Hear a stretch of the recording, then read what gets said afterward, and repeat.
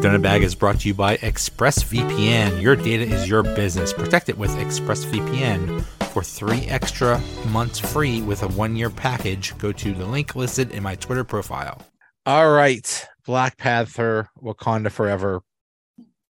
In terms of, we also, in terms of MCU second movies, there are some good ones and some bad ones. I think Iron Man 2 might have been the first one, which not so good. There was, I don't have them in order, but I know there was, to me, my least favorite was Guardians of the Galaxy 2. Ooh.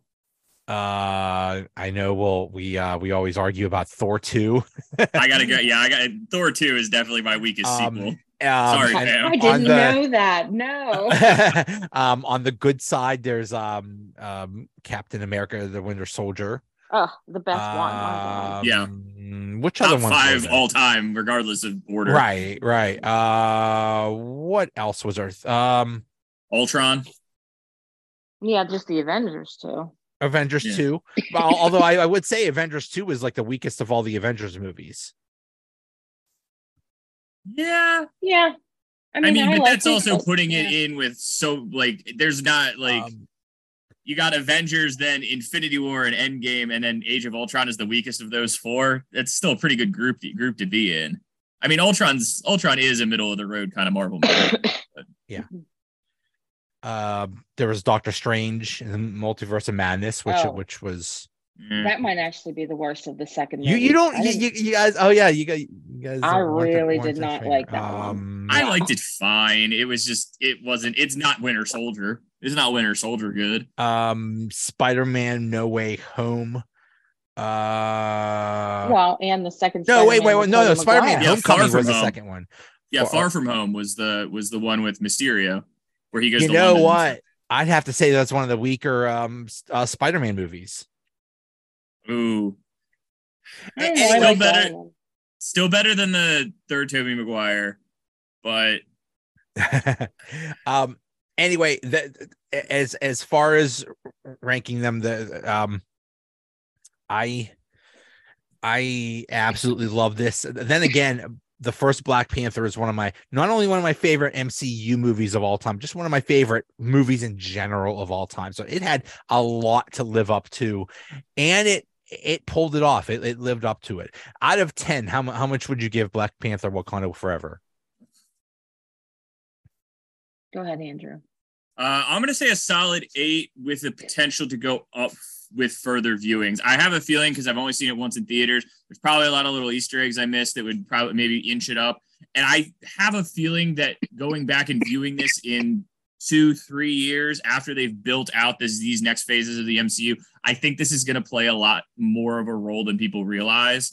So it's a solid 8. It's a good movie on its own. There's some nitpicky things that I didn't like about it that I would have changed, but given the shadow that this movie came in, just all that it had to do right to even to just not piss people off, I think it did. I think they did a fantastic balancing act with some of the touchier stuff they had to do while still telling a fairly decent story. I will say, and we'll get to it when we get to it, but the whole subplot with Legre Fontaine and I forget the agent, the US CIA guy's name in the movie, but that whole storyline could have been cut. That didn't really serve a purpose to me. It served a purpose for future stuff. That's it. It might, but we already knew she was doing shady stuff in the background. So, exactly. Really, you're right. It could have been cut. Pam, what do you think out of 10? I have to agree almost 100% with what you just said, Andrew. I give it a solid 8. The more I see it, I might. I wanted to see it again before we talked, but I didn't get a chance. But there's a lot you can see, like you said, Joey, that there's a lot that this is setting up. And there were certain things I didn't like, same kind of thing. I mean, I agree, a solid 8. I am I'm giving it a 9 now. But one thing that confuses me is I guess this is the last film of Marvel Phase 4. Oh, yeah. I don't even pay attention to the phases I don't anymore. either. I mean, this was just if this was Marvel Phase 4, then Marvel Phase 4 was just I don't want to say misguided, but a random hodgepodge of movies that really did not have anything connecting to it. So I don't know. You could just call it whatever phase you want, but there's just, I mean, it started with WandaVision, and then it went to then there was Falcon and Winter Soldier, then Loki, then Black Widow, then Shang-Chi, then Eternals, then Hawkeye, then Spider-Man No Way Home, Moon Knight, Doctor Strange and the Multiverse of Madness, Ms. Marvel, Thor Love and Thunder, She-Hulk, and now this. Basically, none of those things had anything in common. Yeah. So why you're okay, fine. You know what? This is just an in-between phase till we get to whatever the next phase is. It's probably going to be a lot more cohesive and connected and together. But this was just I mean, not that I'm complaining. I'm just saying this is just a bunch of movies, basically. It should be called Phase 1 Part 2 because this is them starting over. They Captain America, the original Captain America's gone. Steve Rogers is gone. Tony Stark, Iron Man's gone. I mean, Chris Hemsworth seems like he's sticking around forever. So, I mean, who knows what's going to happen with him? But like, they built that Avengers universe out for so long that now starting kind of back with new heroes feels so weird because we grew with those characters for 10 years. And now we're just like, oh, who are these people? So I'm willing to give them some mulligans. I agree. This doesn't feel like their strongest phase or whatever. These past few things. Loki was a nice bright spot. I thought this was solid. Spider-Man was good. I know you guys didn't like Moon Knight, but I enjoyed that. But yeah, there were some misses. Eternals, good Lord. I hope we never see those characters again. I know we will, but that actually brings up one of my points on Namor's character, but I'll get to that when we get to Namor or okay. Namor, or however you want to pronounce his name. They do it like 3 different ways. The big thing, and you mentioned this already, Andrews. How do they deal with the elephant in the room? How do you deal with Chadwick Boseman dying? You basically had 2 options. You either do what they did and just acknowledge Black Panther passed away because the actor passed away, or you recast Chadwick Boseman, and boy, am I happy they did not recast him, because I would feel horrible for whoever had to fill those shoes. You couldn't. Mm-hmm. They're impossible to fill shoes. Impossible. Yeah. So there were so many rumors swirling around as to what they were going to do. I knew Michael B. Jordan was back. I didn't know in how big a role. And so I was like, are they going to make him Black Panther? Like, what are they going to do here? So I thought they handled it well, personally. I heard some of the plot points of what they would have done if Chadwick Boseman were alive. And it was basically everything that Shuri went through. It would have been what Black Panther went through, basically examining like the grief that he would have felt is that he got blipped, and now we know about his kid. So basically he missed out on his kid being there for the first 5 or 6 years of his child's life, and how he's dealing with that, and how he's had to deal with other fathers dealing with that. Also, there would have been a big thing with Killmonger and the whole teasing the U.S. is going to invade or attack Wakanda. That would have been a bigger thing, but mostly it was the same thing. Namor was going to be involved. It was basically going to be very similar. So I think they handled it so well. I huge snaps for. I love that they not only had the character die, but they obviously had him have an illness and die and have something. Like, it was so parallel to life, and I liked that they did that. I thought it was classy. They did exactly classy. They did it in a respectful manner. He didn't die fighting Thanos. He didn't die fighting some random villain or something like that. They didn't make a plot point out of it. They just said illness, and he was strong to the end. Everything about Chadwick Boseman they described when they were describing T'Challa. It was perfect. Thank you. Perfect. The way it was described, like when Shuri said he was sick, but he didn't tell us, and we didn't know until it was too late. I'm going to try to keep it together. I know, right? I was crying in the theater hearing that. Yeah. Very, very well done. So let's start how it did started. Basically,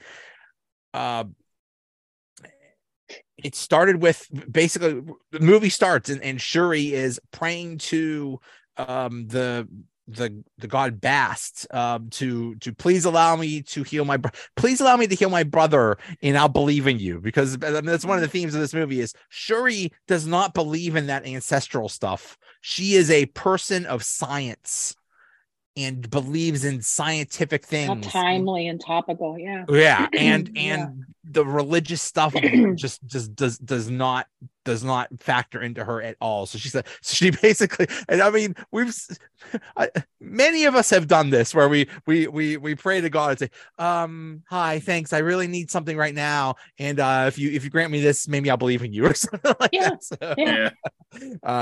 that bargaining factor. Yeah. So she is trying to regrow the heart-shaped herb that Killmonger killed in Black Panther 1. And she's trying to 3D print it or something like that. Yeah, that was an interesting choice. Yeah, so she's trying to print it, and her mother comes in and says, that's it, he's gone. And then we start with the credits, and the credits are all Black Panther. All Chadwick. Up again. I didn't know that was happening either. Like all these things I didn't know about. Yeah. That was a classy move by Marvel. Yeah, like I agree. That was a classy move. I agree. Yeah. Here's something also time. So it's showing various things of him being in. I mean, basically, he was in Black Panther. He was in Captain America Civil War. He was in Civil War. I think that was the first time we saw him. That was Black his introduction. Panther, yes. Then Avengers: Infinity War and Avengers: Endgame. And What If? And What If, where he was Star-Lord. Yes, that was actually his last Marvel role. Yeah, that was actually Chadwick Boseman. Yeah. He said there's something that he said. There's so many things he said that was awesome. But one of the things he said in Black Panther, I believe in Black Panther 1, to the UN when they were announcing Wakanda to the world, he said, "Now more than ever, the illusions of division threaten our very existence. We all know the truth. More connects us than separates us. But in times of crisis, the wise build bridges while the foolish build barriers. We must find a way to look after one another as if we were one single tribe." And I absolutely love that.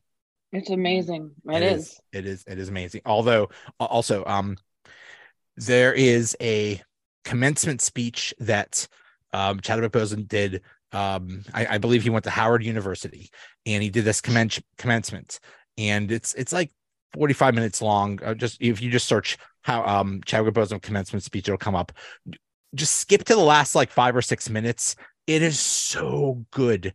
He talks about, basically gives life advice and gives how your life should have purpose and why you're on this planet and stuff like that. Oh my God. Wow. So beautiful and so awesome. And that's what we have to remember is he was diagnosed, I believe, with colon cancer in like 2016.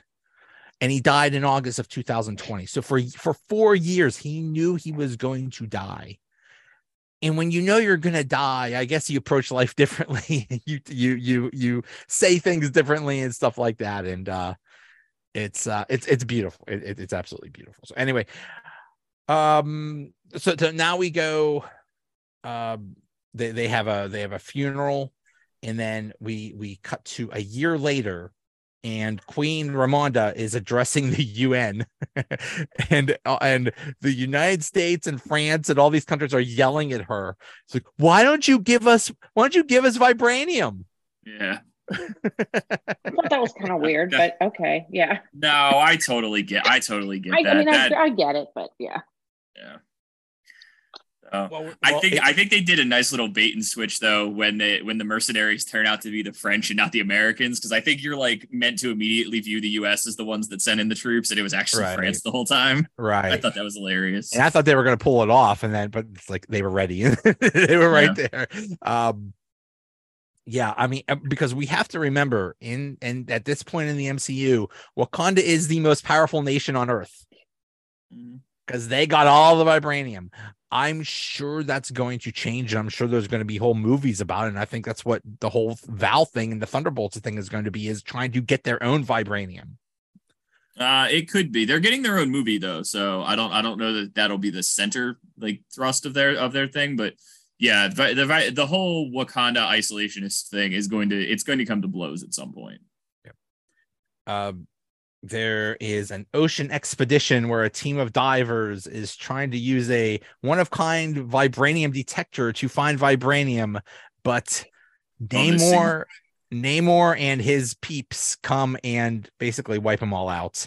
And we're introduced to Namor, and this scene was so awesome. I loved the scene on the oil rig. It was so creepy. Like it had real creepy vibes that I was not expecting from this movie, where they just like this they pop up out of the water and they do the siren song thing and the guys are just jumping. Like that had some real creepy vibes. I very much enjoyed that scene. I think everything about that culture was kind of creepy. It was unexpected. We haven't seen anything about any of those characters and any of that. Completely new for this movie. Totally new. Because I was like, wait, who are these people? And they were creepy. I agree. And it's a I believe the way they handle Namor and those people in this movie is totally different than the way it was handled in the comics. Basically, it sounds like they just copied off of Aquaman in the comics. All right. In Namor's defense, he existed before Aquaman in the comics. Okay. Namor the Submariner existed before Aquaman, technically speaking, in the publication history in the comics. Okay. They are the same character, essentially. Okay. So there's a lot of that. You could talk about whether Flash or Quicksilver came first. It's all like potato. It doesn't, grand scheme, it doesn't drastically matter. Okay. So now we go to Anderson Cooper on CNN reporting on the. I love that he kept popping up. That's cool. On the crawl of the CNN thing, there was Scott Lang was promoting his book. I know. Oh yeah, that was cool. It was like, cool. The book is called "Look Out for the Little Guy," which is really cute. I noticed that. Ramonda finds Shuri in the lab where she's making some suits for the Dorma Lodge or something like that. They're called Midnight Angels. I don't care. Yeah, I didn't love those suits. That's one of my nitpicks. I really was not a fan. But mom wants to take the daughter to the site to burn T'Challa's funeral garments because that's what you do. And they're talking, and I think Ramonda was talking about some hand and the ancestors and stuff like that. And Shuri is basically, I really don't believe in this stuff, and I'm mad. She says, if I sit here and think about my brother too long, it won't be these clothes that I burn, but the world and everyone in it. A pretty profound line. Yeah. Pretty profound line. And, when you're dealing with grief, anger is perfectly natural thing to feel. Yeah. Mm-hmm. Yep. So, totally. I was glad she was that way. I thought that was real. It made it really, relatable. It was exactly real and relatable. Then Namor shows up and he says, "You have such a beautiful place. Why did you reveal it to the world, you idiots?" Mm-hmm. And one thing I didn't notice is basically that that Shuri detected was he was like a lot of his stuff had vibranium in it. A lot of the things he was wearing. I don't know how she knew that. Like, she's just like, oh, he's covered in vibranium. Like, did she like sense it or something? I don't know. That was the same. I don't know. I just chalked it up to, okay, sure, it's vibranium, whatever. I do love the fact, because this was a big thing when they were talking about bringing Namor to the screen. Were they going to put the wings on his feet? Because they're kind of like a goofier like character trait that is kind of carried over from when he was first published in like the 1940s. And I love that Shuri just calls it out. It's like, do you see the wings on his feet? I was just like, yep, they called it out. Cool. We can not focus on that anymore. There's one thing about him that we'll talk about in a minute that really annoys me. But anyway, so the Council of Elders get together and they're talking about this, and they're guessing. It's like, well, there must have been another vibranium meteorite that fell, and so now we're dealing with two. We're not the only people with vibranium. And I guess they talk to Everett Ross, and he tells them that he tells Shuri and Ramonda that that the person that made that vibranium detector is a scientist and is an MIT student. And so they go to visit her, and Shuri and Okoye go to it's Shuri and Okoye go to college. American Pie presents. Yeah. They are in her dorm room, and she's freaking out, and she's throwing things at them, and Okoye says, I'm going to give you two options. You either come to Wakanda conscious or unconscious. So, and they go to Riri's warehouse, and she is basically really smart, and she built a quantum computer because she forgot to crack a password or something like that. Oh yeah, she had to build a quantum computer because she has like such crazy algorithms as security on her computer. I did not realize this at the time, and I feel dumb, but maybe not. But so this is Ironheart. Yes, I did not know this at the time. What? Ironheart. Ironheart is basically is like the successor to Iron Man. Yeah, she's going to be the next Iron Man. She is the girl. The girl. Mary Williams. Yes. That's basically girl Tony Stark we're looking at. Basically, yeah, she popped up. She's a recent comic book edition. So like Namor's really old. She's fairly recent. She's 16, I think, when she first pops up, but she builds an Iron Man suit in her garage in Chicago. Like she's that smart. And it happens to be right after like Iron Man quote unquote died one of the times in the comics. They all die like 4 or 5 times.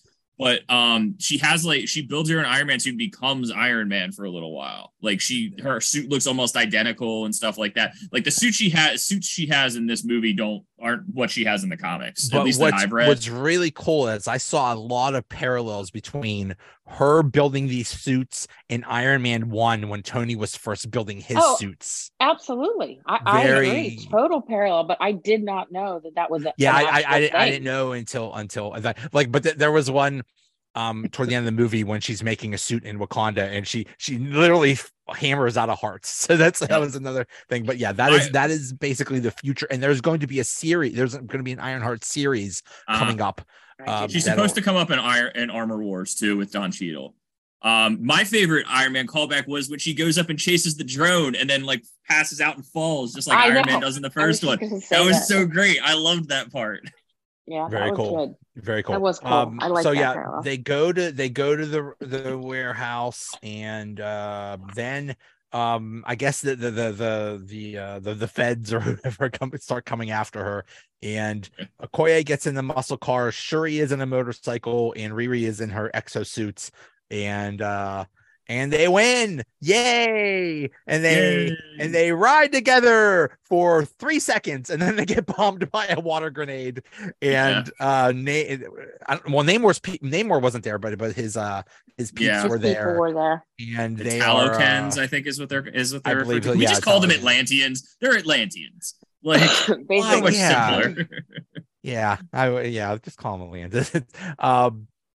And basically Shuri, they're I don't know if they were going to kill Riri or what, but basically Shuri says, "Can take me to Namor." And parlays. So they what's that? She parlays. It's the same move Elizabeth Swann pulled in the first Pirates. She parlays to get taken to the captain. It's the same. Okay. It's the same move.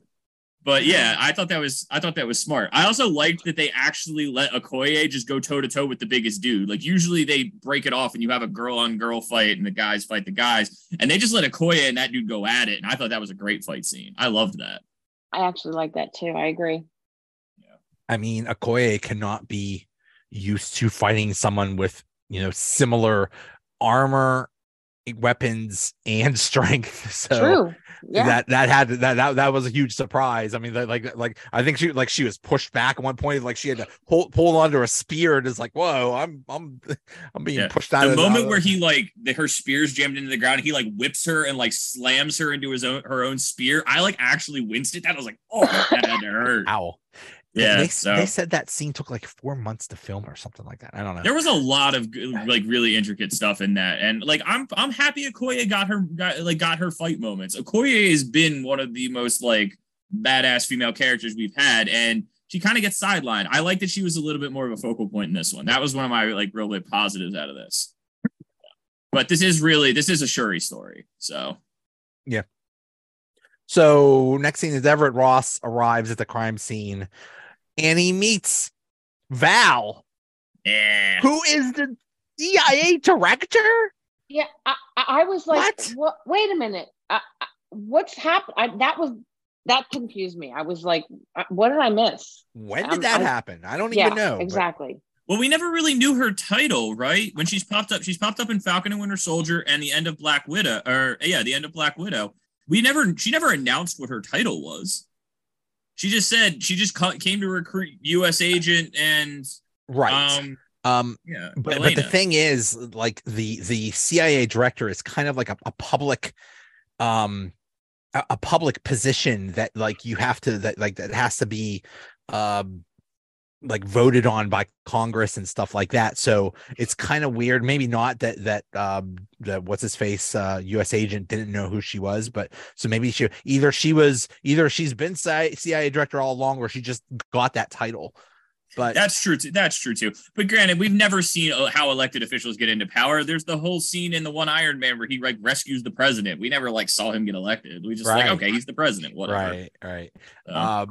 I didn't like the way she showed up. That character, to me, someone who doesn't know the character previously from comics or other stories, she shows up that little bit in Falcon and Winter Soldier, right? And then, like, here she is in this major role again. Like, we don't know enough about her. There's not enough about her. She's going to play a big role coming up. I'm guessing.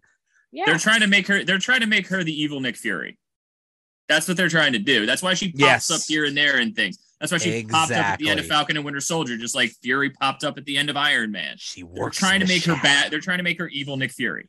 She just works in the shadows. You don't see. Yeah, but Fury has, I don't know. I just thought that for some reason, Fury's here and there made sense. I mean, even for somebody who hasn't read all the comics, like, he's forming the Avengers. Okay, he's with Iron Man. Okay, and every one of his little tiny scenes he had a point. But like, this feels almost unrelated to the stuff we saw before. Like, and that's why I didn't love that entire side plot with her and Ross. And like, honestly, like, I get where they're going with it, really, but you could have cut it. Like, I would have loved to have seen more Ross. I mean, because he was important, and he and Shuri had this bond because of her saving him. Right. I would have loved to have seen more of him, but with a different storyline. Yeah, I think he pops up a lot in the next time we see Nick Fury, ironically enough, is in the upcoming Secret Invasion. And I think I only saw the trailer once, but I think Ross is in it. And it's going to be much more grounded and like spy oriented and stuff, and less like superhero-y, although I did see a shot of a Skrull. So we may get more to Ross's story. So I hope we do. So when so we also learned that they used to be married. Okay. Oh yeah, weird. That was a weird thing to drop. I don't know enough about either of those characters from the comic books because they're not that like prevalent, at least in what I read. So I missed that.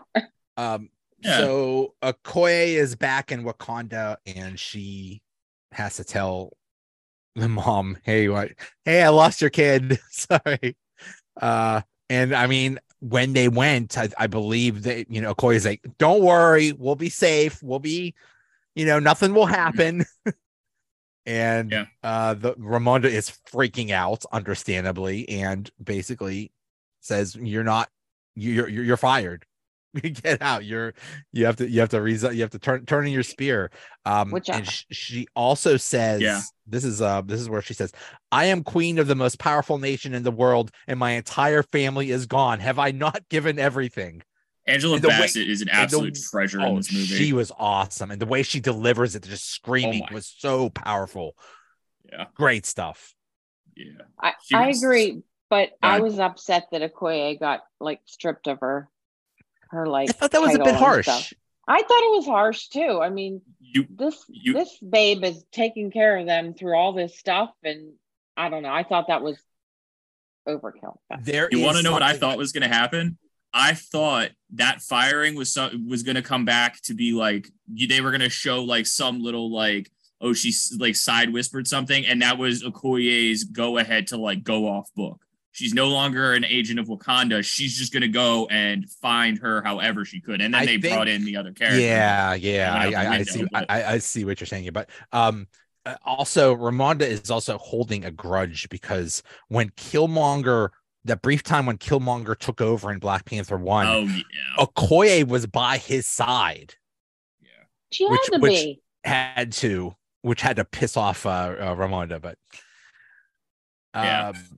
so Ramonda goes to Haiti, an orphanage in Haiti, and finds Nakia. Oh, and there's some little random kid running around. I'm sure he won't factor into anything in the future. And now Shuri and Riri are in a I've heard it described as Namor's man cave, which I like it. Okay. I mean, and like he's painting, which makes sense. You can't paint underwater. So you need like a cavern that you could have all your man cave stuff. That's hilarious. I never heard it called that, but I'm using that now. I think I thought this was the weakest part of the movie. It lasted too long. I get what we needed to learn. I get what we needed to find out about those characters. And I just thought it went on too long. That's the one part of the movie that I felt was a little bit slow. The rest of it was like, you can't believe all that time is passing. A couple hours plus are passing. But that little part for me was like, okay, I know why you're here. Let's see what's going to happen next. Right. Shuri is told to put on a traditional telecon dress, and Riri says that's some supervillain stuff. That's like when they put Princess Leia in the thing in Return of the Jedi. Star Wars reference. Yes.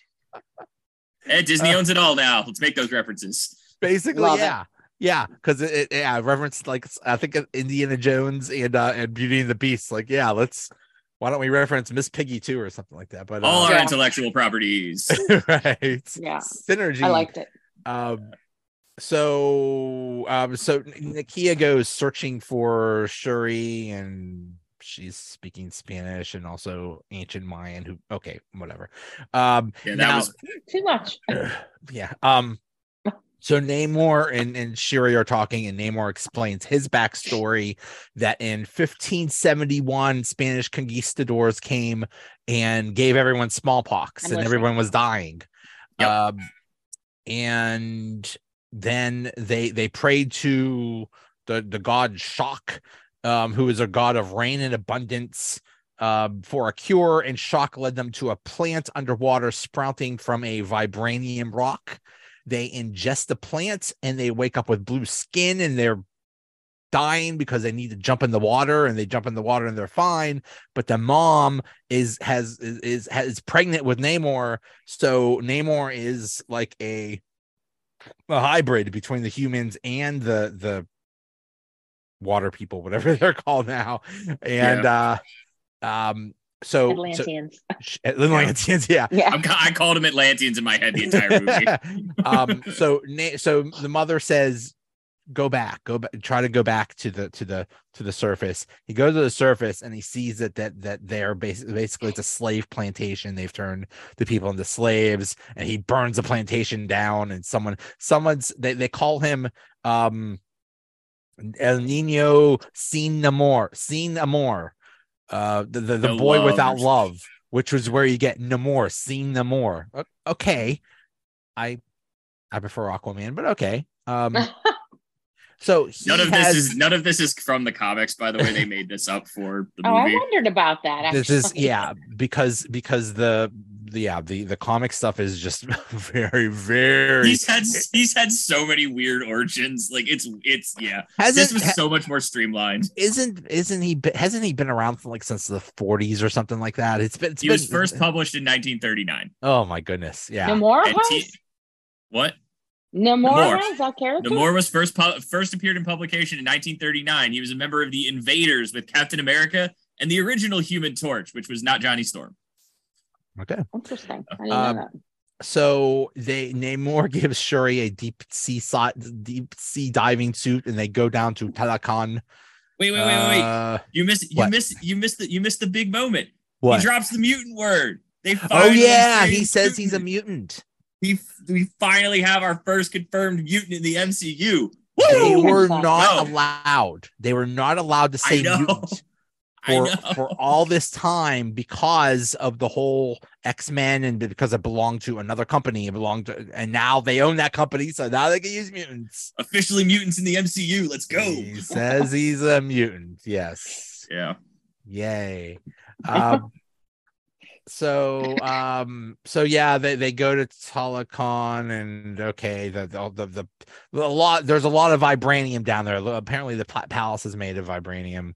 I don't know. Didn't seem like a fun place. It's all to humanize the Talokans or the Atlanteans or whatever. That's all that scene's for. It's to show Riri like, oh, they're just people too moment. Like that's all that. Again, not necessary. Let's go. Let's go. I agree with you. Like maybe show that scene, but shorten that crap. Right. Here's this. Move along. Yeah. Now Namor gives Shuri a bracelet of friendship, which was a really dumb move because she used that to defeat him later in the I don't movie. think Namor was smart enough to figure that out, though. I don't think he knew that was going to happen. You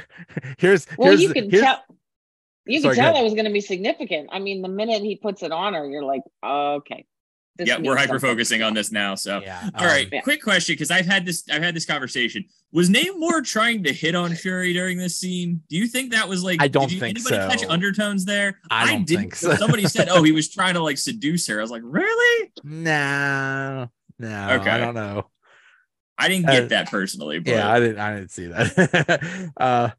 So basically, this is where he reveals his plans. I was like, basically, he hates the surface world and he wants his people in Wakanda to team up together to attack the surface world, which sounds like a really dumb idea. Well, it sounds like a dumb idea, and I didn't trust it when I heard that. Like when he said that, I thought he doesn't want Wakanda in on this. He wants to take over Wakanda too. He instantly goes from, okay, he's a reasonable being to, oh no, he's full of shit. Oh, excuse my language, but okay. that's where he went in my mind. It crossed the line too quickly for me. It's possible. And then there's a scene where they just come out and say, the Secretary of State guy says like, oh yeah, the president's mad and wants to attack Wakanda. So Yeah, I thought Namor was manipulative, but I do think he felt like a kinship between Talokan and Wakanda because they were both countries born out of vibranium, isolated from the rest of the world. And especially, it's a traditional motive for Namor in the comics is that he hates the surface world for polluting the oceans and stuff. It's same stuff Aquaman gets pissed off about. But I could kind of see Namor feeling a kinship towards them. He was also manipulating them to get Riri. So there's that. So Namor, Ramonda is on the beach and Namor comes up and says, if you try to attack me, I'm going to kill you. And then Nakia rescues Shuri and Riri, and they're in Wakanda, and the Namor and his people attack Wakanda. And this is what annoys me. Apparently Namor is basically as strong as Thor and the Hulk. They basically almost made him invincible. He was exceptionally strong. I agree. Yeah, I mean, his power set's pretty standard. He can fly because of the little wings, and he's super strong, super fast, super durable, all that good stuff.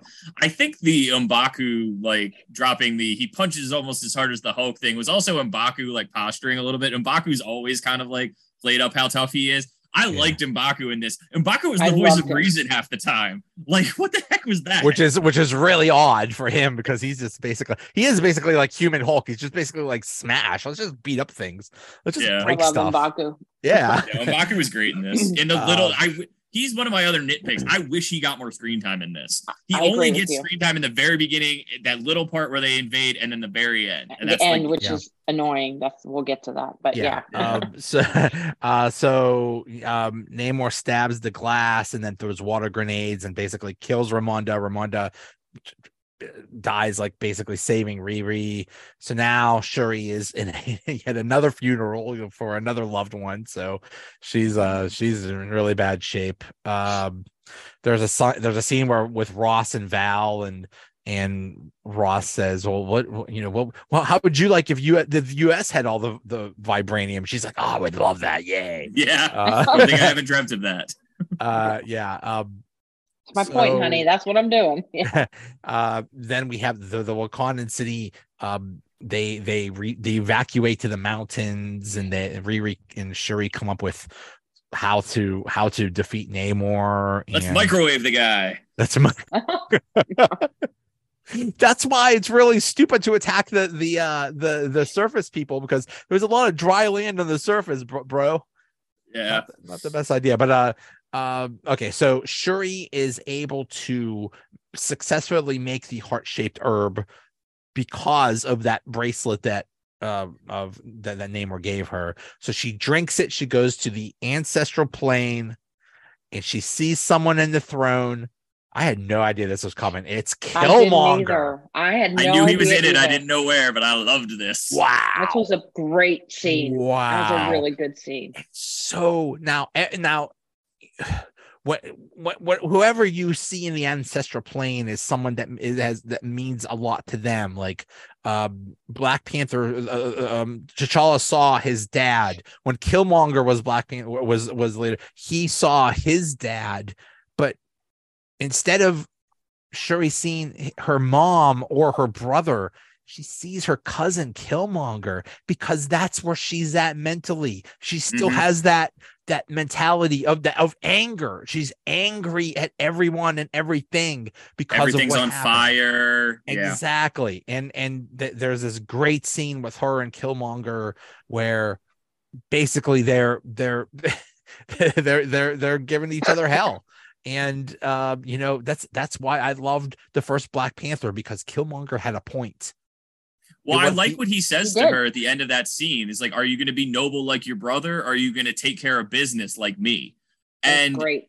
And and the next scene is her getting her Black Panther suit, and you see her. There's Killmonger's thing. There's her thing, and even the suit she ends up choosing is like a mix of the two. Right. I think they did that on purpose to show that she's still conflicted. I think there was a very good chance, character-wise, she would straight murder Namor if she got it. Like, I don't think she knew what she was going to do till the moment came. Exactly. I think that was her initial intention: is I'm killing this dude. Can I also just rewind real quick? The part where she creates the heart-shaped herb, and they're like, "How will we know if it works?" And she's like, "If it glows." And I was like, "Really? That's how scientific we're getting? If it glows?" I was like, "All right." I chuckled to myself in the theater. I was like, "Really? That's what we're going with." So now Shuri is the new Black Panther, and her plan is to basically be on a ship and lure the Telecon to battle. And I guess they had those sonic things that were going to weaken them or whatever. And but her plan was basically to lure Namor to the desert and then dry him out. And it doesn't quite work because he breaks the ship. But he throws that vibranium spear into her, and I don't know why she didn't die, but okay, she's nanobots. What's that? Nanobots. Nanobots save everything. Do ex machina. She and now her life is fading. She goes back to the ancestral plane, and it's burning because she still has Killmonger's rage. But she pulls out the spear. She leaps over Namor and uses the jet engine to basically weaken. Was that what that was? I thought that was a bomb or something. I thought it was a bomb too. I was because she activates it. She does the Wakanda Forever thing, and that activates it or something. So maybe. So now Namor is dying. Possibly Shuri is dying, and she has visions of like basically everything going in reverse, like all the pain being removed, and she's healing. And this time now she sees her mother, and her mother says, "Show him who you are." And this is where Shuri makes the deal with Namor, like, let's help each other, let's protect each other, let's not be at war. which I think is a really good move on her part, because I don't know who would survive a fight between Wakanda and Atlantis. Well, I don't and know. M'Baku brought up a really good point in the scene before this, where he's like, they call him a god, not a king. You can kill a king and people will still be pissed, but you kill a god and that's like an eternity of war. They're never going to stop. Exactly. And I thought that was again, why is M'Baku the voice of reason in this movie? But like he it's a great point. Like, look at all the religious wars that have been fought over the centuries. People do not let that go. So I think that played into it. I like that this is like Shuri's way of choosing not to let everything burn, like Killmonger said, but she is choosing now to be more like her brother. And it's it's like a show don't tell kind of way of doing it. I like the way they did that. They had her. It's beautiful. At that point. It is. I do think it was a good, I almost think, again, it comes back to that good mix of the two philosophies, because she is more noble like her brother by not killing him anymore, but she is basically negotiating with him at knife point. Like, that's kind of a Killmonger move. It's okay, Shuri's way of doing things, not Killmonger. But it was a mix of the two styles, which is what I like. Exactly. Yeah. I agree. It was a mix of two styles, but yeah, that's it's best to negotiate with someone when you're about to kill them. I believe get the best. I think I read that in a book somewhere. It's really best when they're near death is really when they're willing to make concessions. So Shuri replants the heart-shaped herb in the garden at T'Challa's gravesite, and Riri has to go back to the United States, which I really didn't understand why. Why does she have to go back? I don't think she has to. I think Riri wants to. Riri drops her mom in a couple of scenes where she's like, "Can I call my mom, or can I reach out?" She has family there, so I don't think. I agree, though. Why'd she go back? I thought she was going to stay because she has her mom's still there. Yeah, I guess. Comic book backstory we'll get in Ironheart. So, but yeah, that's how we get Ironheart. That's why she, because there's going to be a TV show about her. But like the whole, almost a large part of this movie was we have to protect Riri, because I mean that's Namor wanted her dead, and we have to protect her, and now we're just going to let her go to the United States where she could get kidnapped, she could get whatever. True. I just thought it was weird. Now that I know that there's this Ironheart movie coming, I know there's more coming, or series, whatever. But I know that there's more coming, because Riri is so underdeveloped. Like, yes. And especially when you get to that point at the end where she stays, she doesn't stay in Wakanda. You're like, what was the point of this character? So I'm glad to know there's going to be more about her. I wanted so much more of that character in this. She's like in it for like comic relief and to be the MacGuffin they're all chasing for like the first half of the movie. And then like, she doesn't get a lot of actual character development. Like, she builds a new suit and that's about it. This movie was almost 3 hours, 2 hours, 40 minutes or something like that. You could have cut out the stuff with Val. You could have cut out the stuff. Really, Riri had very little other than to introduce a character and say, "Oh, coming up, she's going to be there." But yeah, she really didn't do much in this movie. Honestly, I thought about it after. You want to know how you streamline the Val Ross stuff? Have the first scene where the Wakandans, where Okoye and Riri meet, or not Riri, Shuri meet with Ross and get the intel. Have one of the cutscenes just be Val come in and be like, "I know you helped the Wakandans," and then you have the same result. You can cut out 3 scenes. That's it. Yeah, I agree. So Namor is back home, and he basically says, "It's like, yeah, okay, we lost, but they're in the future." They're going to need our help because the world is going to be coming after them. And I think he's absolutely right. Oh, yes. So yeah, things aren't great now, but they're going to need an ally, and we're going to be there for them. So I liked that part about for Namor, because Namor in the comics, for whatever iteration, he's always a very smart character. He's usually pretty mad about stuff, so it kind of blinds him sometimes, but he's very smart, and he's always playing like the long game. So I liked that he had like a contingency plan. Like, okay, we may not get exactly what I want, but they're going to need us. Yeah. So now we go to Shuri. She's at the beach in Haiti, and she's able to burn the funeral garments and come to peace with her brother and her mother and all that stuff. And they play that song from Rihanna, Lift Me Up, which was so beautiful. Yeah. Oh my God. That was gorgeous song. So perfect. And Nakia comes in with a little boy and says, "Oh, by the way, this is Toussaint.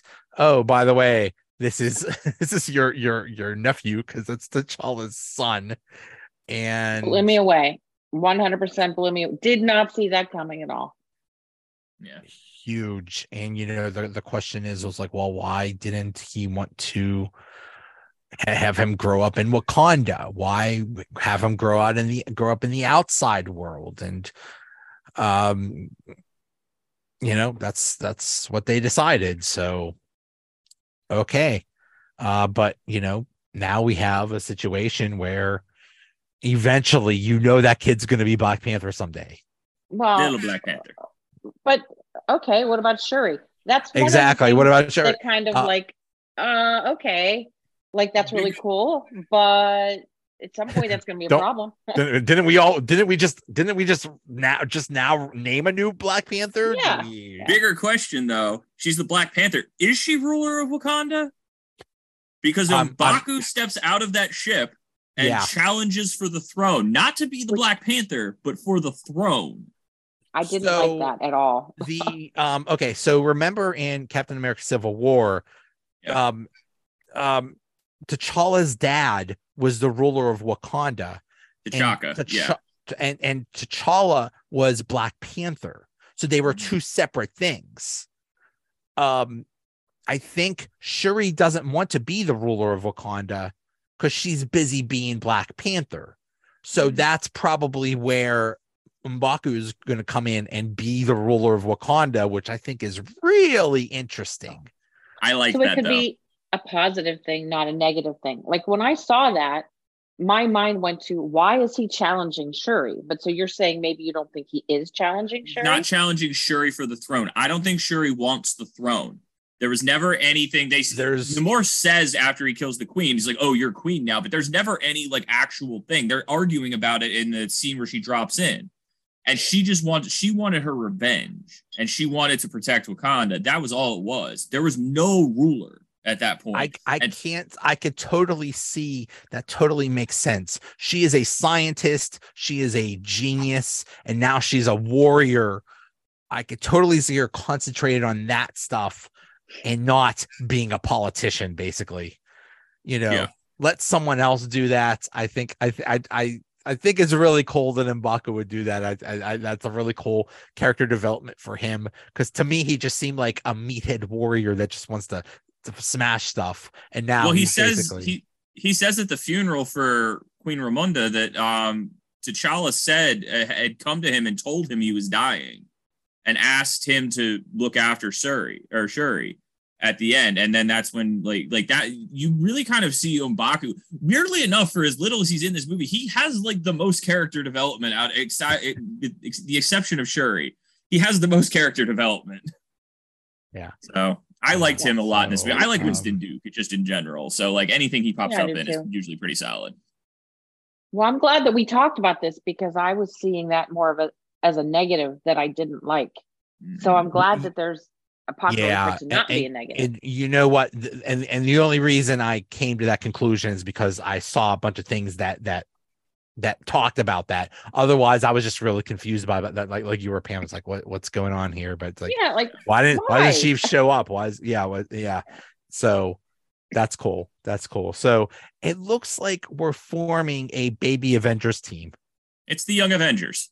The Young Avengers. You have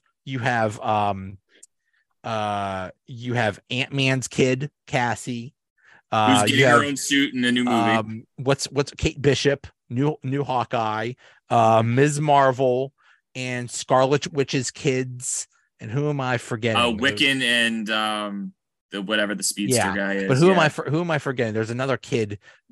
Thor's kid. I was going to say, is there a Thor? Oh, yeah, Love. Child? Yeah, Love. So basically, we have baby Avengers. That's right.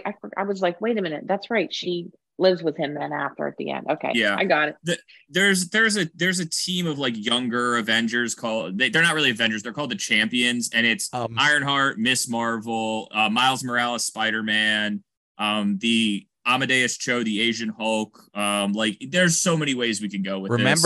Remember at the end of She-Hulk, Hulk had a kid.